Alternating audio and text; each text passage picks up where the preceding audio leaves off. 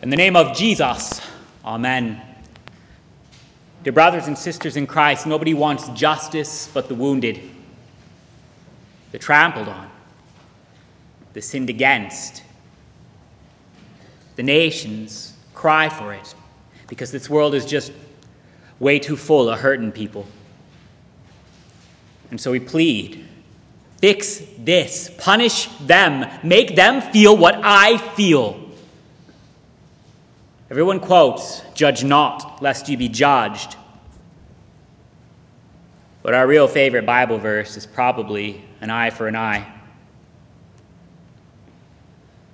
The broken want their pound of flesh.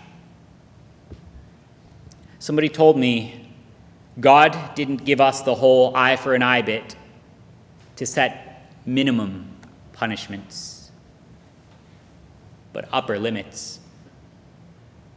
See, it wasn't that he worried that we'd ever be too lenient with each other. He was worried we'd be too harsh. If we're willing to be honest about ourselves for even half a second, it makes sense. It was a gift from God to keep us from taking even more than was taken from us in the name of justice. Because to me, justice is really just about pain. I don't actually think for a second it fixes anything. And I don't for a second care.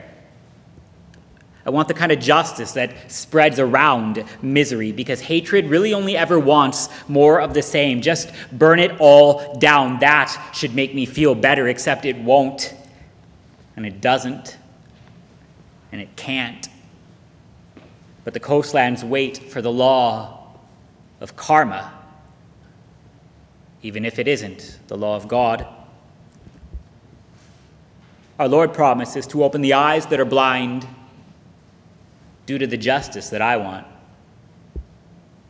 It's not simply the state of affairs down here that we have so lost track of sin that we don't know whether it was the blind man or his parents that sinned to get him born that way. I honestly think that God wants to open the eyes blind because they were taken in judgment. I think he wants the eye that was taken for the eye restored. I think that because the Lord promises with one breath justice, and with the next to set free the prisoners who don't deserve it. Maybe the eye for the eye wasn't in the Old Testament at all. And when Jesus is playing with it in the New, it's because he heard from somewhere else what the people decided to run with. Our Lord will bring out the prisoners from the dungeon, from the prison those who sit in darkness, and there is no justice in that I can find. There is no justice in bringing out guilty men and letting them go free. But justice by the law cannot let loose the prisoners. It's the gospel that does that. It's the gospel. Our Lord's promise is not to break those who have broken you. It is that he will not break the bruised reed. He will not quench the faintly burning wick. He will not crush the sinners, but he will bring forth justice all the same, and it is called the gospel. The wrong that was done needs to be punished, but Jesus would bear that cost himself for you, for me, for all, in the name of justice. Because punishment for your enemy doesn't heal you, but punishment unto your God does. He would not cry out or lift up his voice to defend himself. He would not abandon the path that led to Golgotha. He would carry his cross for me. He would carry his cross for you, and your sins are forgiven you. From this cross, not from the eye taken for the eye, from this cross, our Lord would cry out, "It is finished," not for the innocent, but for the guilty, for the sinners, for me, and for you. We love a little bit too much to play the victim and turn blind eyes to those that we have hurt, but our God promises to make the blind see.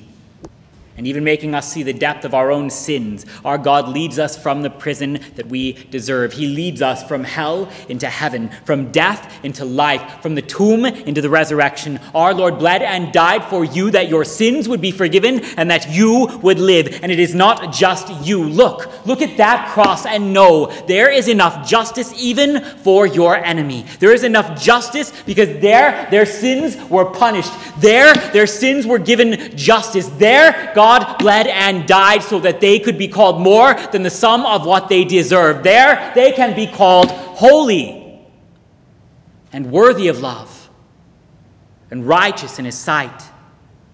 That is justice of the gospel.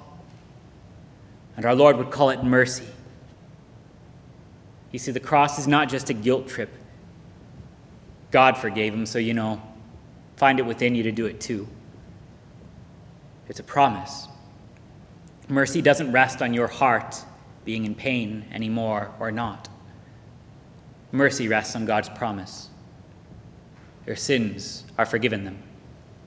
And so we are taught to pray, forgive us our trespasses as we forgive those who trespass against us. Not so that God would have permission. And honestly, not as an if-then statement, as if God's cross is somehow contingent on me forgiving somebody even though he actually died 2,000 years before I even got mad in the first place.